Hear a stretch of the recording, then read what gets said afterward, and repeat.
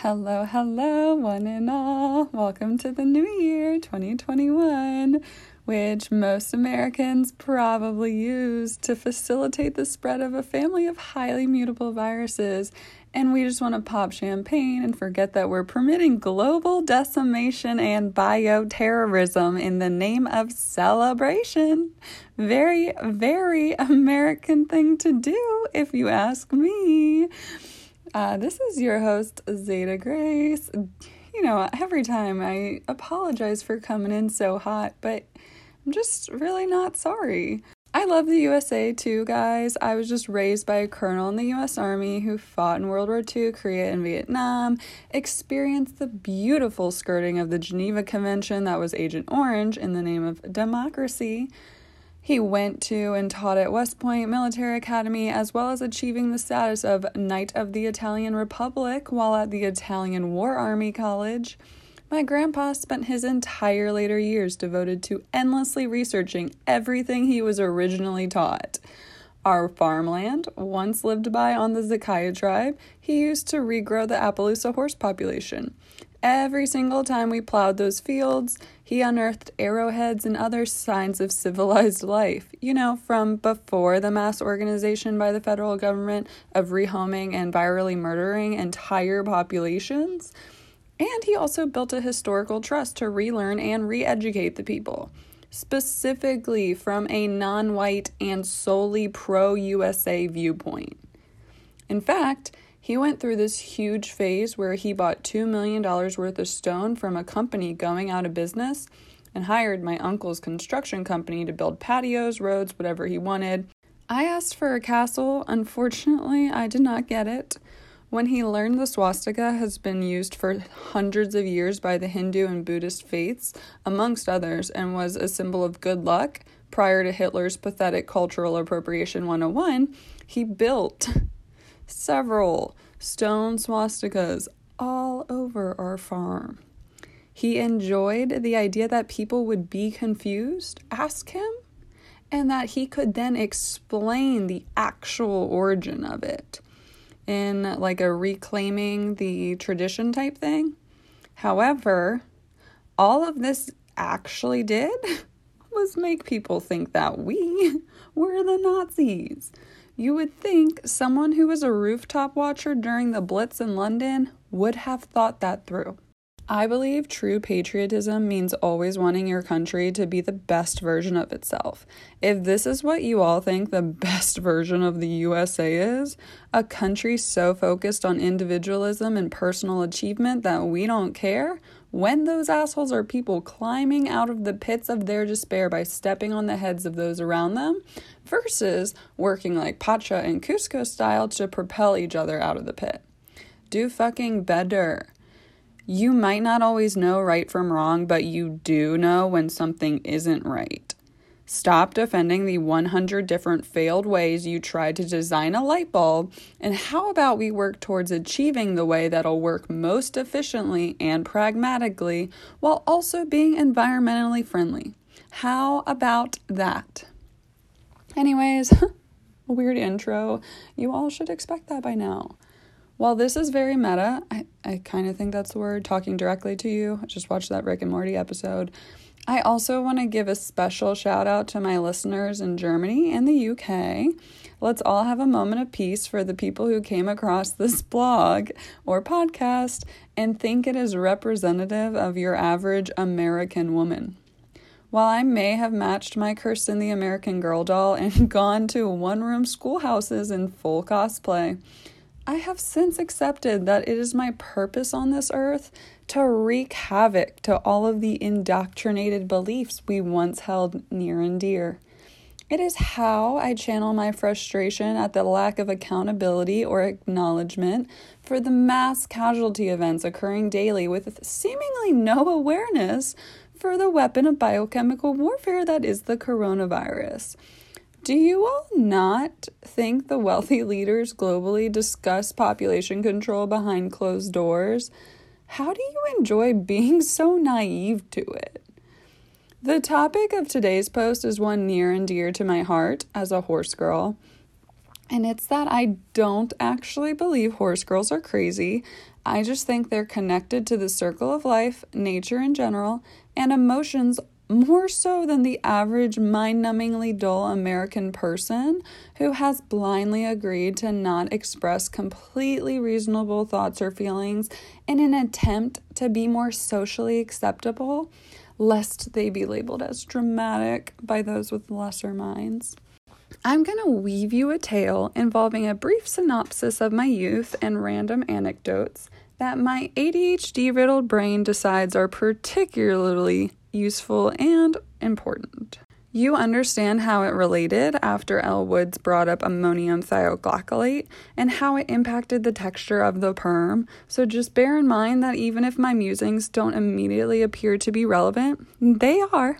Also, this is my show and it's my thoughts, so technically, everything is relevant no matter how divergent it may appear. Growing up on a farm isn't something that I reference on my resume, though I arguably should. Anytime someone finds that out, they say it's clearly reflected in my work ethic, which is just normal for me because if you're going to do a job, my philosophy is you better do it right. However, the scientist in me also uses every opportunity for improvement as I see fit. So clearly, this does impact how much I enjoy incompetent leadership resistant to change. My grandparents started our family farm where my house, my grandparents, aunts, and uncles were all on their own individual 4 acres, then the roughly 70 acres of sprawling farm, rolling hills, or swamp or wooded terrain extended behind my grandparents' house into what was called the valley. My grandfather bought my grandma Two-Spot, the Appaloosa, who began the breeding registry, and eventually we had anywhere from 20 to 30 horses at a given time. While I was growing up and competing, we usually kept about 7 or 10, including some of our boarders' horses. We also got the farm because my mom was born in Italy. She was a mistake. So my grandparents moved back from Italy and settled outside of DC, where my grandfather was stationed at the Pentagon, and my mom lived her entire life there. Then she went to college, came back, got married, had a house on the farm. So she had only ever lived there prior to now changing farms for my stepdad. She was also about 15 years younger than her siblings, so even though she's one of 4, she was the baby and obviously an accident, so she was, or just not planned. Not an accident, but not planned.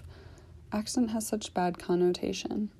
She wasn't planned, and my grandparents and her raised 20 to 30 horses at any given time. While I was growing up and competing, we usually kept between 7 or 10, including some of our boarders' horses. Now that we've moved to my stepfather's farm, with my mom shedding the weight of divorce to a narcissist, we're down to 2 or 3 at a given time. My mom obviously no longer has child labor to feed them, clean the stalls, bale hay, etc., that we provided in our youth, so she has had to take care of them single-handedly since we all went to college. The smaller amount is significantly more manageable for her. In fact, my mom's new horse just came in from Florida last night around midnight, which puts us back up at 3 for the time being since my childhood pony passed away last month. Now, I will acknowledge that there are many different kinds of horse people, which I will absolutely cover in a follow-up. The overarching horse person or equestrian, when I reference it, is someone who is connected to an animal that is generally physically larger than them, requires potentially a 30-plus year commitment, is expensive as fuck. And no, I do not use my horses in the resell as an investment type. They are family members, kind of like dogs are, although we have at times when they weren't a good enough fit. Horses are similar to the A wand chooses the wizard Harry Potter moment. A good equestrian can ride many and bond with many, but they still have their predominant favorites. Every so often you get one that spiritually connects with you in a James Cameron Avatar style of understanding. Sandy, my pony that just passed, she was my spirit, and before her it was my pony Nikki. Now, who knows? I am back in the market for animal menagerie and my personal zoo collection of creatures that understand and just embrace walking the earth with me. I grew up riding my pony through the woods, solo at times, but mainly with my other horse friend who lived up the street at her grandparents' house. Lindsay's pony, Brandy, was white and larger than Sandy, but the two mares just really loved keeping each other company. We would go out for 8 to 10 hours during the summer, wandering the power lines as far as we could, looking at the houses at the front of the neighborhood, encountering deer in the woods behind our hayfields. We swam the ponies in the pond that I grew up swimming in. Sandy even dipped her head fully underwater, which is a rarity for horses who actually enjoy getting their ears wet. We took off our saddles and rode bareback, jumping 3/6 posts with ease on ponies that were smaller than the jumps. When Lord of the Rings came out and the hobbits had to embark on their long journey, I was like, finally, representation of who I am in pop culture. If my future partner does not propose to me in New Zealand as if it was the one ring forged from the depths of mortar that I deserve, I will not marry them. Simple as that. I spent most of my free time in the saddle. Who wouldn't? I had my own ponies, pretty much as many as I could want or need because my grandparents would buy them for me if I wanted to try a different outlet.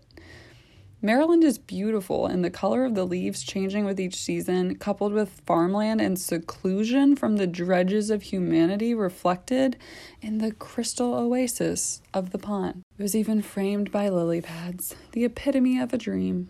I had an amazing childhood, and yes, I will still say that even with some of my references to my familial life. My life has been undeniably free, reckless, passionate, and wild. I raced with the spirit of the wind around me, winding through the trails like Pocahontas. I ran a 5K race in my heptathlon for Pony Club, which I qualified for nationals with and won my division the first time I ever tried, while barefoot, because it just felt better. My feet, hands, and body have been immersed in the earth. It is more natural for me to be outside and to be amongst animals, to be amongst the trees. I just feel as if I belong. Anyone who studies animals to a degree probably understands the mentality of horse people. The horses were our methods of transportation. Is it completely logical and probable that we have a horse farm in the off chance that we need to escape on horseback from something and gasoline has been rendered obsolete? Honestly, I kind of think that's why my grandparents did it.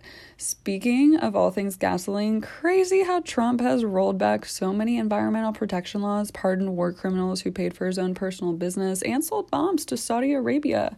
Yet that's somehow not front page news. Why are you all not more concerned about this? When you said you wanted a change of pace in a businessman, I did not think The Godfather was who came to fucking mind. It's just business. No, it's people's lives, Eric. Horses are working animals. They carry you. They've carried people into battle. They've carried wagons across mountains to move our civilizations westward. They carry the plows across the fields to allow agricultural expansion and quote-unquote greater society. When you combine that with the personality of someone who wants to work to perform for you, you get a magnificent creature that taps into a new level of humanity. Humans are ultimately animals. We can plead all we want with the fact that we're so different because of our special thumbs, but we have always only made sense of the world around us with our own perceptions, which means we only explain things in ways that we know how to. It's why our languages are expanding. They're constantly fluid. It's why the invention of the internet and dispersion of education disrupted the fabric of the GOP and general political system in the USA's ability to control public perception. Humans anthropomorphize everything such that we've convinced ourselves humanity is somehow different from the other mammals that roam this planet.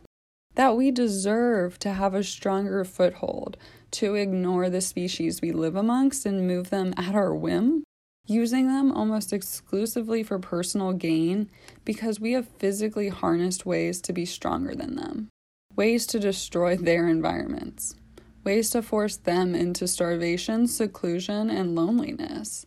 And Americans are the fucking worst.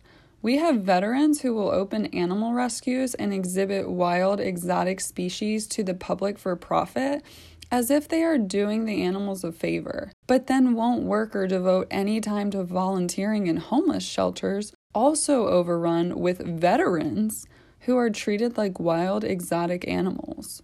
We rescind environmental protection orders and mobilize Native American land as if we should be entitled to destroying the earth on one side of our country for the sake of development on the opposite coast, without a care for those actually affected by the degradation.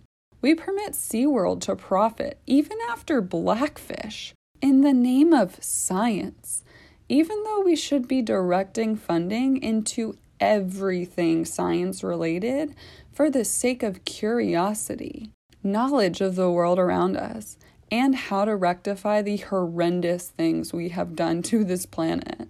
Anyone who wants to study this world should be able to, and should be able to live comfortably and know how to make that a reality. Why the fuck do so many people want to come out with new swimsuit lines that aren't sustainable, aren't paying American workers a living wage, or aren't using recyclable plastic? There is so much engineering opportunity within every single industry in the USA, and our government somehow won't encourage the American youth to be more conscientious, to seek out studying the planet. Instead, we let killer whales live in a shoebox, biting themselves and injuring themselves in desperate bids for freedom. Great white sharks can't even live in captivity. They would rather commit suicide and just stop swimming. Yeah, we really think we're doing a favor to the world by putting animals on display in conditions like that? We have technology at our fingertips. People don't need to be attracted to these rescues, studies, or parks any longer. We should be creating dramatic documentaries of what it means to actually work with these animals, a little less Tiger King and a little more Steve Irwin, in fun ways so people can learn about them from afar and understand why we should be respecting the natural environment. Say you're into trail running, which I also am. In the middle of the mountains on a trail winding through rock faces and pine trees, your man-made inventions may not matter. Your gun is good, sure, but is it enough? Your bear mace may fall out inaccessible, or your fingers may fumble at the latch. You may slip on a root covered in an aqueous layer of moss, tumble off the path, break your collarbone again, and die alone away from humanity. Horse people are similar. True horse people are identical. They're only connected to an animal that could easily kill them, purposefully or accidentally. By the way, true horse people does not refer to rich city girls who take lessons and pay for horses that are already well-trained. You can buy your connection to solitude, you just can't buy understanding it. Your racehorse means nothing to me when you're scared to ride it, but thanks for funding it, I guess? What a sad life to live, collecting everything without regard to its soul.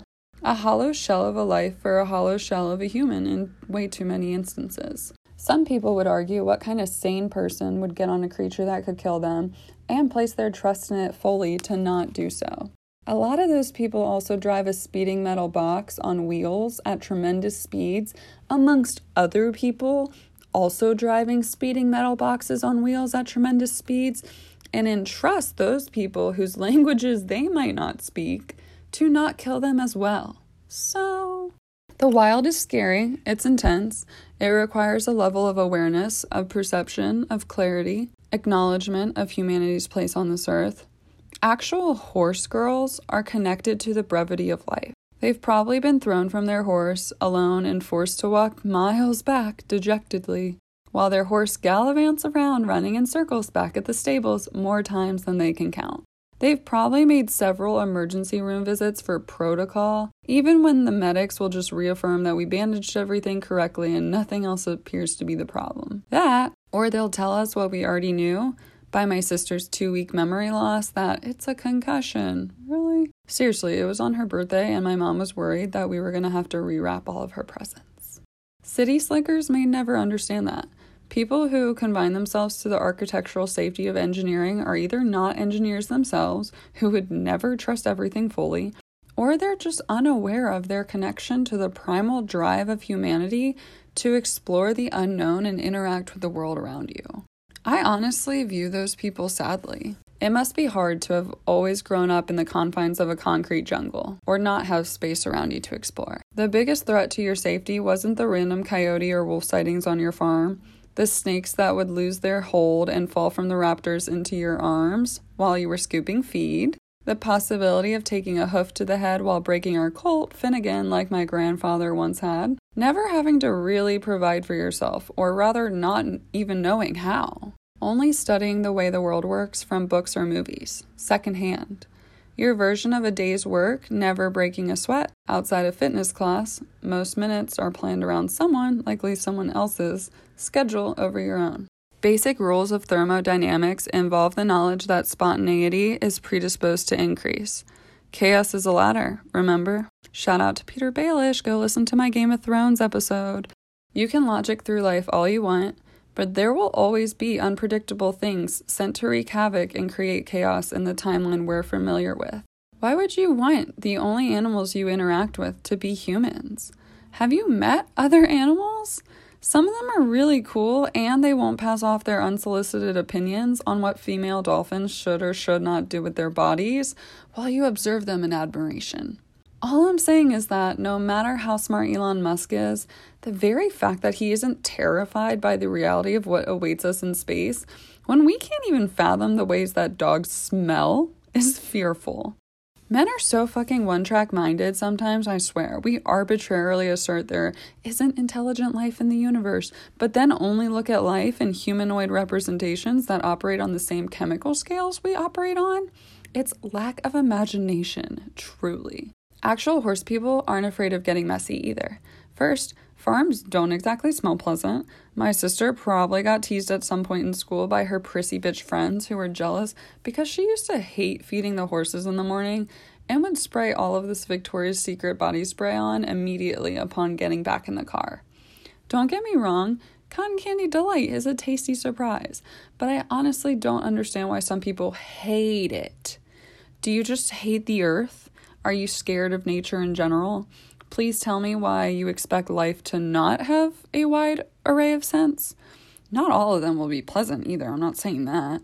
We don't necessarily need to acknowledge them, apart to characterize their identities and maybe ensure no inhalation of toxic sludge that may be detrimental to our survival. Maybe it's also because I'm an athlete, so I've always been celebrated at my sweatiest, messiest, and dirtiest. It just doesn't faze me. All it tells me if you complain is that your life has been so cushy that you are literally not used to displeasant aromas. And to that, I say, grow the fuck up. Grow the fuck up. You can't sit there and want to do anal and not consider that aspect. Do you know that most women shit themselves when they give birth? Which, for women, by the way, childbirth and pregnancy in general is one of the most dangerous times to be a woman. So, you better damn sure be next to the bed. I don't give a fuck how unbecoming it is for you to sit there and see your wife in pain. What the fuck are you doing? That is accountability 101. It's you who caused that. You better fucking be next to her for it. Any aspect of not wanting your husband to see you like that, what the fuck do you think a life partner is supposed to do? Get that internalized misogyny out of here. I have had it with society. If you're allergic, I get it, and I fully apologize. It also wasn't until college that I realized it was weird in any capacity to be a horse girl. Coming from a rural farming area, a lot of people are either into 4-H or pony club. My mom and aunt get to judge the public speaking for 4-H and animal shows. Basically, which horse, cow, or sheep's hindquarters and chest ratio are exquisite marks of the breed. It's eugenics and the Westminster Dog Show for country folk. Like I said, my mom was once Queen Nicotina, the queen of the county fair, named after the tobacco plant. No, I'm not kidding, nor do I wish I was. It has been quite the adventure of a lifetime. I also, being a huge nerd and top of my class with perfect straight A's, athletic excellence in any sport, and a thirst for knowledge that made me want to read constantly and prefer my quiet solitude over team atmospheres, never doubted myself. I was bullied significantly, but I honestly just didn't give a fuck about the opinions of others. Did I wish people would leave me the fuck alone and mind their own business? Absolutely. Did they have ponies? No. Thus, the point of their jealousy. I had every tangible method of asserting that I was quote-unquote better than them in ways that actually mattered to me, character most of all. As I say during this most humble statement, People bully you as a result of their own inadequacies. Some people do it because the people in their own lives, the ones who are supposed to show them unconditional love, think putting someone down for the things that brings them joy when they're harmless is somehow playful teasing. If that's how you choose your time to interact with this world, I honestly just feel bad for you because it shows me you want to take however little time you have on this planet and negatively influence it. I say that as someone who was told by my friend Matt, the former Penn State football player that I'm releasing an episode with, actually talking about concussion protocol and some of the Jerry Sandusky stuff. He coined the term for me that I am non-confrontational but not submissive. So speaking up is a rather new thing to me. I am used to kind of playing by the rules, but I don't want to play by the rules for 20 more years of my life just to earn a position and show people that I was capable of doing something that I knew I was capable of doing the entire time, but other people are telling me I can't do it in the way that I want to do it. That's the difference. I'm going to stick up for the people who are different, but in a good way. Being weird isn't a bad thing. Being weird is how we get all of these cool new inventions.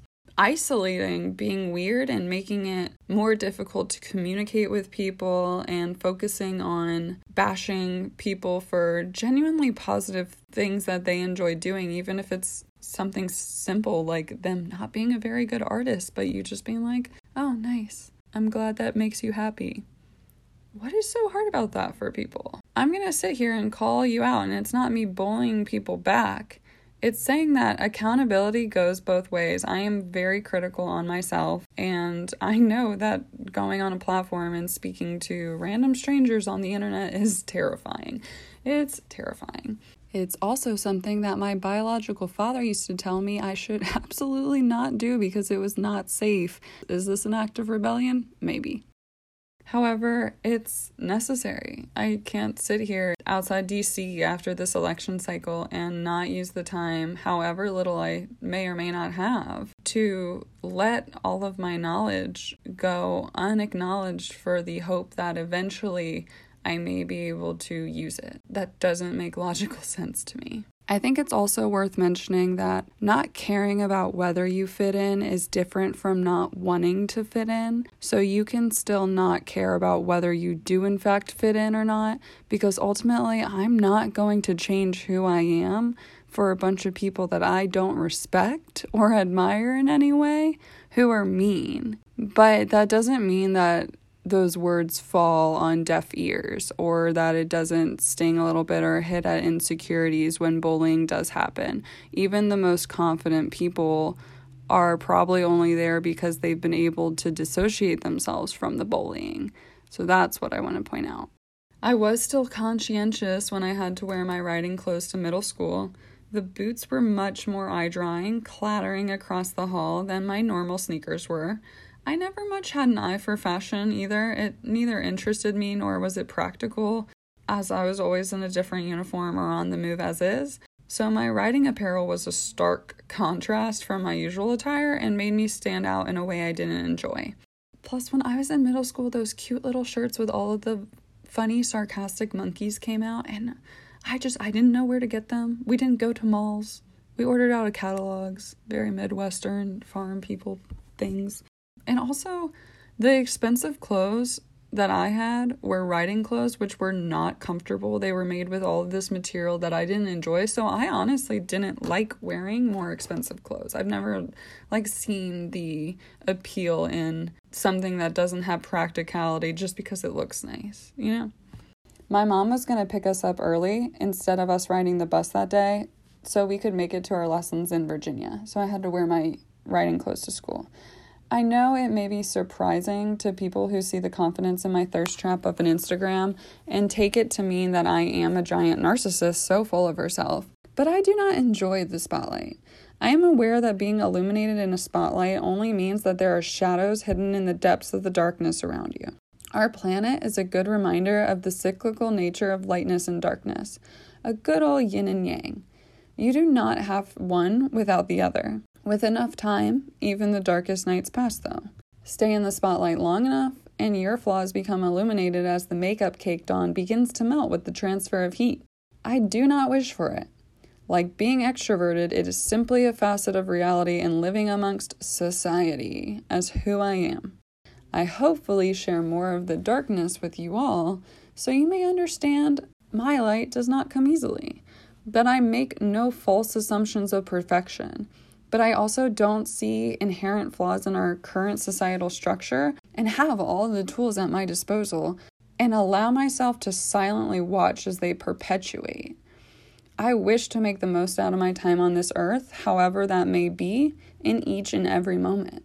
I guess where I'm going with this is the moral of the story should be that it's not that now is a cool time to be a horse person, but I'm just saying it also wasn't cool when I was younger, so all the benefits of having one and having the space and the land are pretty much minimized by the fact that you constantly get bullied either out of jealousy or by people sexualizing you in weird ways. Just saying. It's not all it's cracked up to be. I tried to minimize how many times in middle school I had to wear horseback riding attire to school itself, but sometimes I just had to do it. Truth be told, by high school, I wasn't really competing much in horses anyways. By my sophomore year, travel soccer predominated. Most of my fellow horse friends were homeschooled by high school, which just makes sense for the traveling and time commitment. Horse people often do have more private education and not as much interaction with people outside of horse communities just because of the time. So it can be a little trickier as far as awareness of what's out there. Most of my fellow horse friends are also still involved in the profession, though. Some of them are professional whips. Some of them do rodeo stuff. A few of them are actual doctors or in their residencies, and they still compete in MGAA games because their parents will trailer their horses to them. Some competed internationally in Australia for polocrosse. It's pretty cool, honestly. If I had been more serious about equestrian things, I might have taken that route, or one of them. However, my love of pushing my own body physically predominated over my desire to push another's, and team sports looked better on college resumes. It was also easier for my father to showcase his genetic dominance over others within the community. In middle school, when my mom started working again and my parents realized they had never really liked each other, and my biological sperm donor of a father was never interested in a partner, he was interested in a housewife who did all the work for him so that he could do the fun stuff, it became more and more apparent that divorce was inevitable. He had never been involved in my horse events, to be fair, nor did he ever help us out with the physical work of the farm, so we just didn't expect him to. He wasn't a natural with horses, and I think animals have a grasp on narcissism and bad people more so than humans. Although, he was good with our family dogs, so I do not think my biological father is a full-blown psychopath. But you can have many of these traits that serial killers and war criminals also have. There's a sense that animals develop. It's part of what makes writing so intense. The truly skilled are able to tap into a mental connection in a way that understands the beast beneath them. It's a transfer of energy between yourself and the creature. They can sense your movement, your blood flow, your emotions, the way your body tenses that you may be impervious to until your instructor points it out. To be a great equestrian, you have to know yourself as intimately as you know the horses, and you have to trust yourself. Most people, in my experience, don't like themselves and aren't willing to admit that in order to change. That, or they aren't willing to compromise the walls of the houses built around them to live their freest, fullest life of adventure. A life of calculated risk, of learning and understanding and exploring the earth, of embracing the beauty, the grace, reality, and the risk of nature, of humanity just being another animal. A cool animal, nonetheless, but just another animal. Being connected to the earth is something that just comes natural to actual horse girls. It only makes it weird with the impassioned existence of East Coast USA mentality. An area that fetishizes the use of riding crops on horses as if a lot of people who had never had exposure to horses aren't as equally interested in BDSM.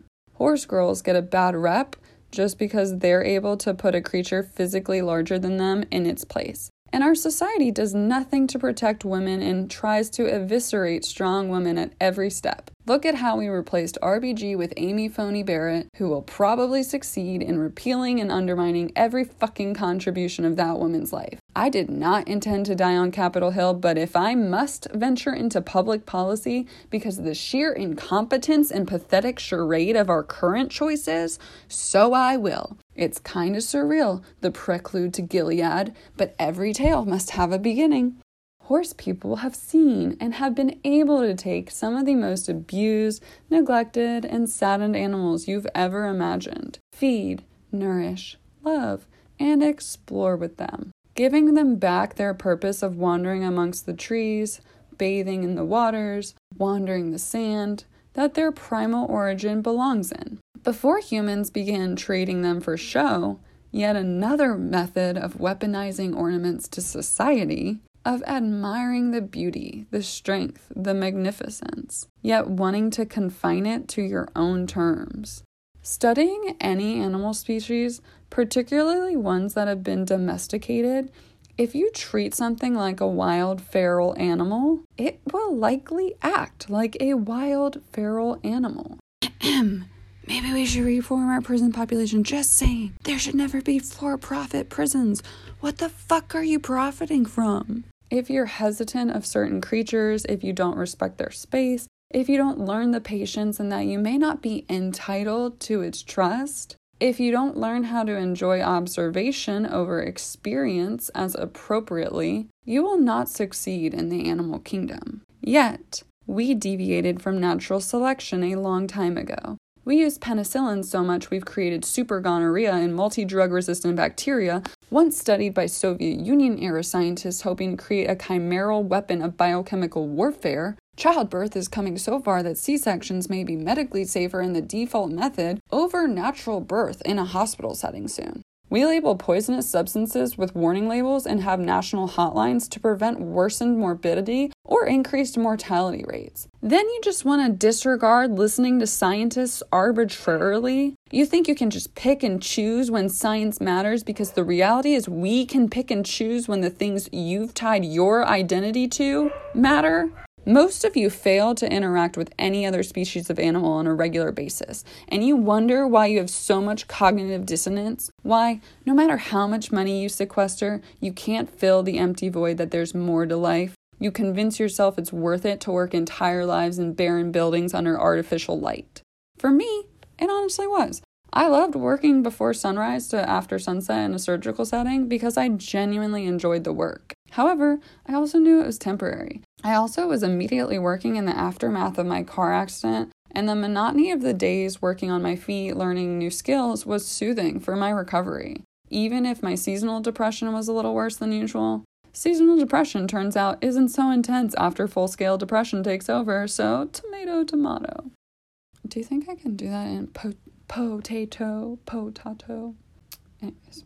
My love of medicine likely stemmed from a few things. One, my alcoholic farming family, which I'd like to point out, alcohol was often cheaper and safer to drink because we don't require the federal government provide methods of safe, potable drinking water. Here, Flint, Michigan. So alcoholism and bottle of choice is related to class structure, cultural implications, and systematic legislative cycles. Imagine that. 2, my second pony, and one of the loves of my life, he had squamous cell carcinoma skin cancer. He had it when we got him, though we didn't know what it was, and his original owners claimed they didn't either. But it was still 2 glorious years of friendship and love. And we took him on a monthly basis to an animal hospital in Leesburg that used chemotherapy, likely in a way tied to a research university to test prior to trials in humans, come to think of it.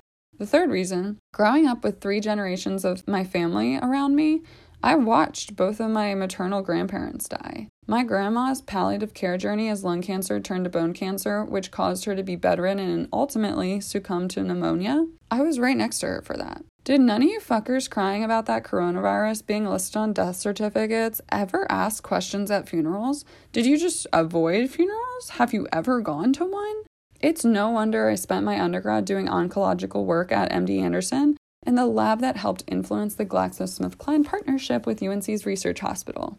We were on the 3rd floor of the newest building, which was beautiful setup for a lab. I was truly spoiled. Not to mention, I was published in Nature Chemical Biology with my very first work. Where does a girl go from there? Peer-reviewed journals? Fuck it, I'll start a podcast. Then, focusing on cancer epidemiology in grad school, my German professor who competed in the Olympics for high jump, predictable by his tall, willowy frame, said he wasn't sure where my place in science was, but he was excited to follow it. Aren't we all? The fourth is the many, many funerals of classmates who overdosed, purposefully or not, who were unfortunately capable of completing suicide, 2 of which, again, were in August. One of whom was one of my horse girlfriends, actually. The second woman of my small pony club circle to shoot themselves out of existence. One of many with either mental health or substance abuse issues, just like our normal society. Horse people are more likely to be country people and are also more likely to therefore own guns and or hunt. The concept of mortality is often overwhelming without access to proper and affordable health care. Guns are quick and easy. I've also seen patients who manage to blow off half of their faces and not die, though, in psych units. They spend their lives searching for a new meaning and are almost always thankful that they lived. Did it take them coming to the brink of death to maybe realize that? Sure. Western medicine can be incredible, but we have to know that people are hurting and we have to be able to reach them. We also have to be able to welcome them back into a warm society and make life easier when it's well within our abilities to do so. Living on a farm is the Nature is Metal Reddit page brought to life. As much beauty as there is, it's the culmination of every minute of physical labor, every moment of attention to detail, every day of building on repetition. I experienced a lot living on a farm. I slept in the barn for 2 months in February on a cot because horses typically give birth at night, and Nancy, our experienced broodmare, yes, she was named after Nancy Drew, my true crime and strong independent female obsession starting in my youth, she would likely give birth before the vet could be called, unless there were complications. Watching Finnegan grow into his Irish draft glory was remarkable. Even if there was a period where he would rear and buck and potentially kill us while we were weaning him. Toddlers, am I right? I also watched Skunk, our boarder's horse, get his eyelid caught on a water bucket. It was dangling off. It was as disgusting in person as I know hearing that was. So no, I've never understood hiding reality from children. I don't get the benefit of it, personally. Maybe it's because I've never had the option of whether I could grow up and not learn about death, military family and all. Maybe it's because even when I was in France with Elle and Atticus, we had to calmly explain why the military patrolling the train stations with their AR-15s were normal, and Atticus was only 2. Maybe it's because I later also had to pull off into the door of a Parisian apartment as riot gear-clad military police marched towards the protests we were trying to evade our 3rd year back for summer vacation, when Atticus was 4, and when we celebrated Ella's 7th birthday at the carnival in the gardens across from the Louvre. All I'm trying to say is Vin Diesel in The Pacifier has absolutely nothing on my nannying skills. Why do we go to the trouble of hiding the horrors of the world from children, of keeping them naive to it, just so it further oscillates those their age who might have to go through it silently? What good does it do to tell them to focus on only the good, in such a way that they never learn coping mechanisms for the inevitable bad? You can't have one without the other. Dulling that reality only benefits yourself. It makes it easier to parent. They learn a false comfort with the world, their perception skewed, crafted for comfort. That isn't reality. Horse people, but particularly horse women, are strong. They're usually a little wild, yeah, but I personally don't see the negative in refusing to succumb to the meticulously elite and corrupt standards for elegance that we glorify as desirable. Sorry that I have no interest in people who appear so bland that they don't live, whose bodies aren't covered in scars because they've never had to push their bodies, or maybe they just never fell on a quarter in sheer bad luck. Priding themselves on purity in its various forms, who can only understand mental solitude in a room full of people that they claim to know but don't share anything of meaning with.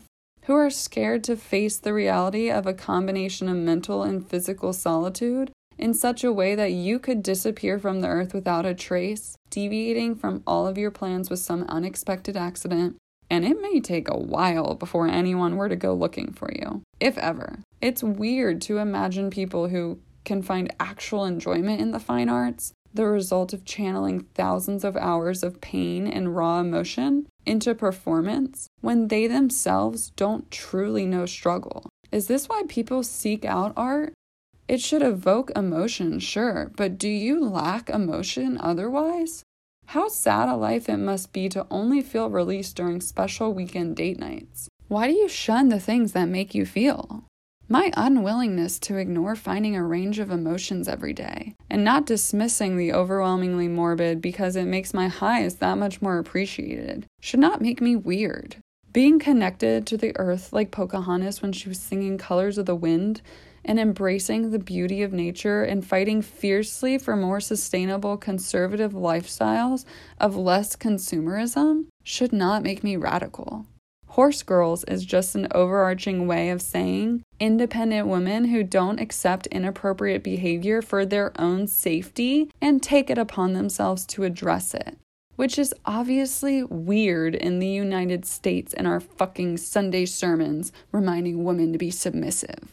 Our tax systems that allow singlehood to be financially treacherous and almost unattainable. Our method of policing, which is incredibly invasive and psychologically devastating. And the statistics are skewed against us, so most people in general never come forward with sexual assault or domestic violence accusations. They excuse them because he's a good man in the community and he's under a lot of pressure at work, as they pray away the guilt and fear and hope with time it will sting less.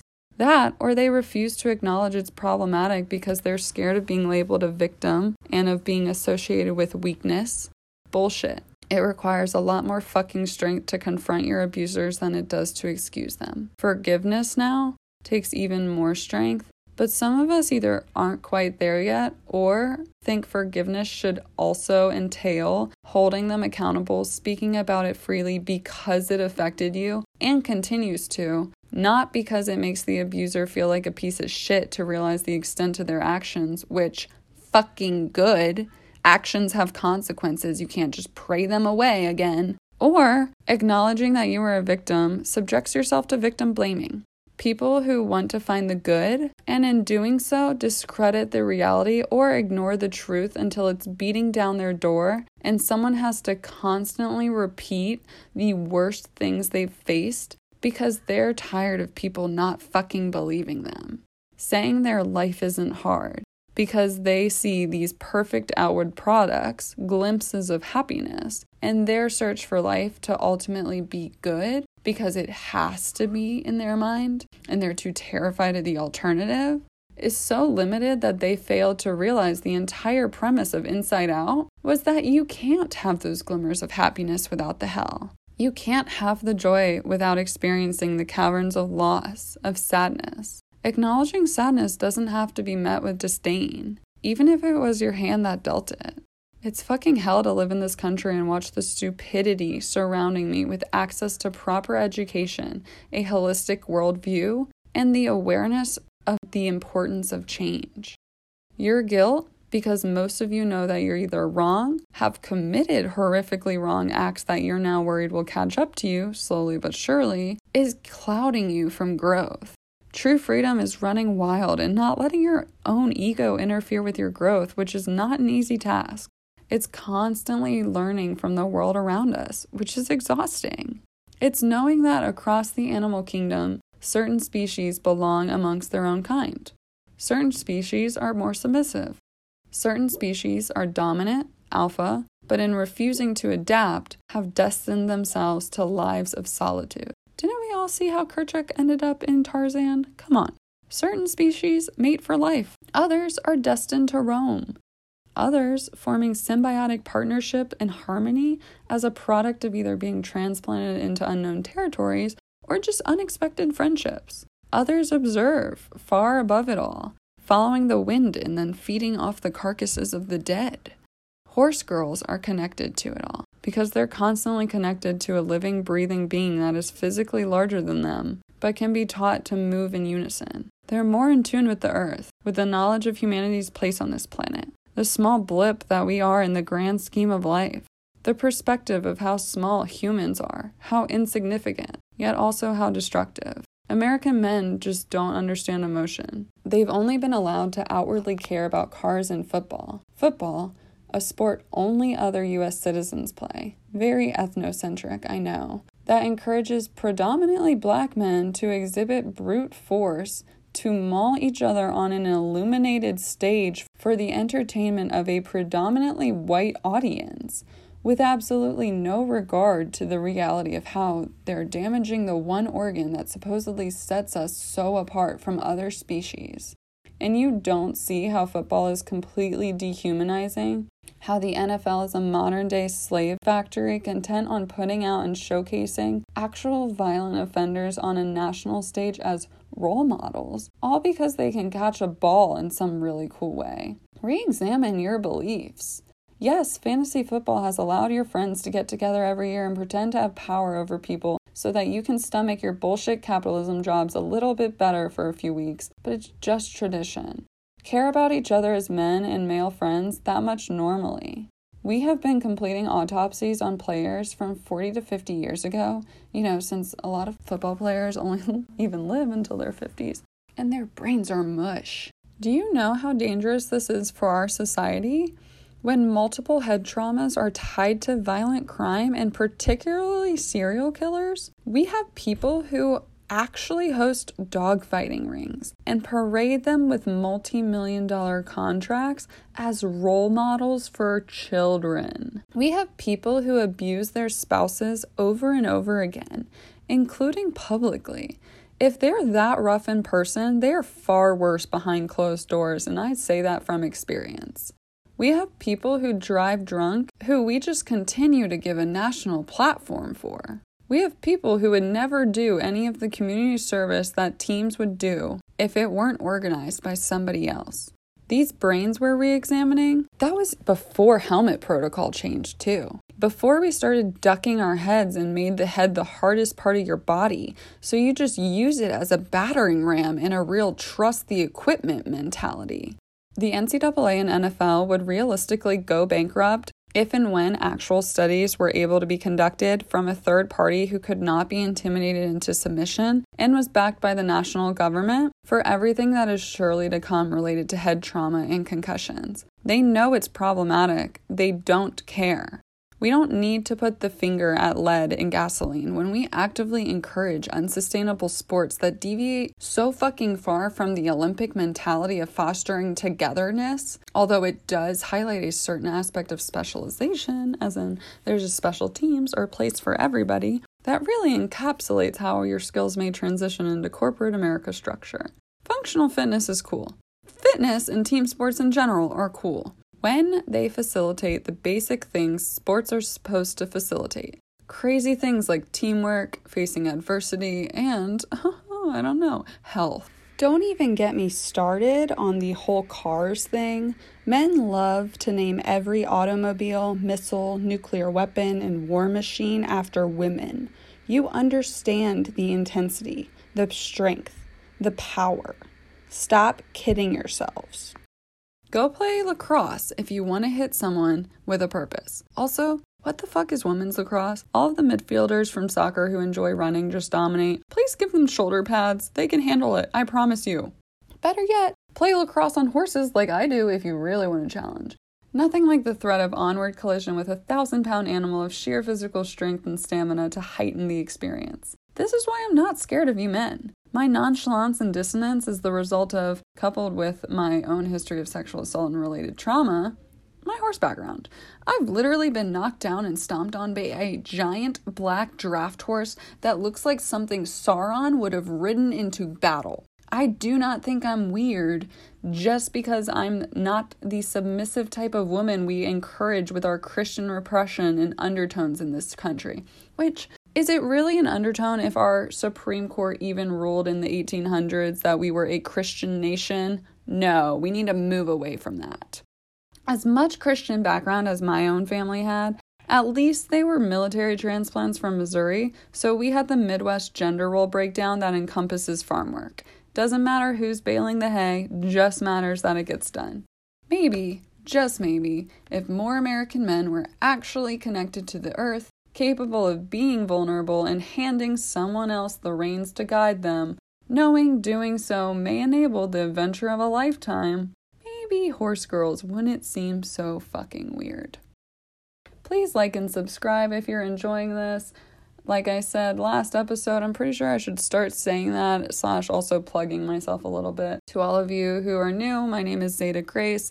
You can find me on Instagram if you're not completely turned off by the fact that Instagram has only become a series of sponsored ads, not anything that you actually care about. At ZEDAGRACE, that's Zeta Grace. I also am going to use this opportunity to plug my Venmo, same name, ZEDAGRACE. Even if you just have $1 or $2 to throw at me, feel free to. I will always appreciate it. I'm trying to make this profitable by crowdfunding, like a GoFundMe page, or an OnlyFans, which honestly, one of these days I'm just going to set up one for my feet because they're beautiful and I get lots of random men in my Instagram DMs about them. And when I do, and when I try to market it discreetly, I don't want to hear anybody that I know publicly acknowledge it. All right? It's just going to be something we leave unaddressed. Anyway, send me a few dollars on Venmo if you actually enjoy listening to me ramble fairly unhindered. Thank you. Have a wonderful day. Enjoy whatever your 2021 is looking like. Slide in my DMs. Tell me how funny or deliriously deluded I am. And just be aware of your presence on this earth. Thanks. I'm out.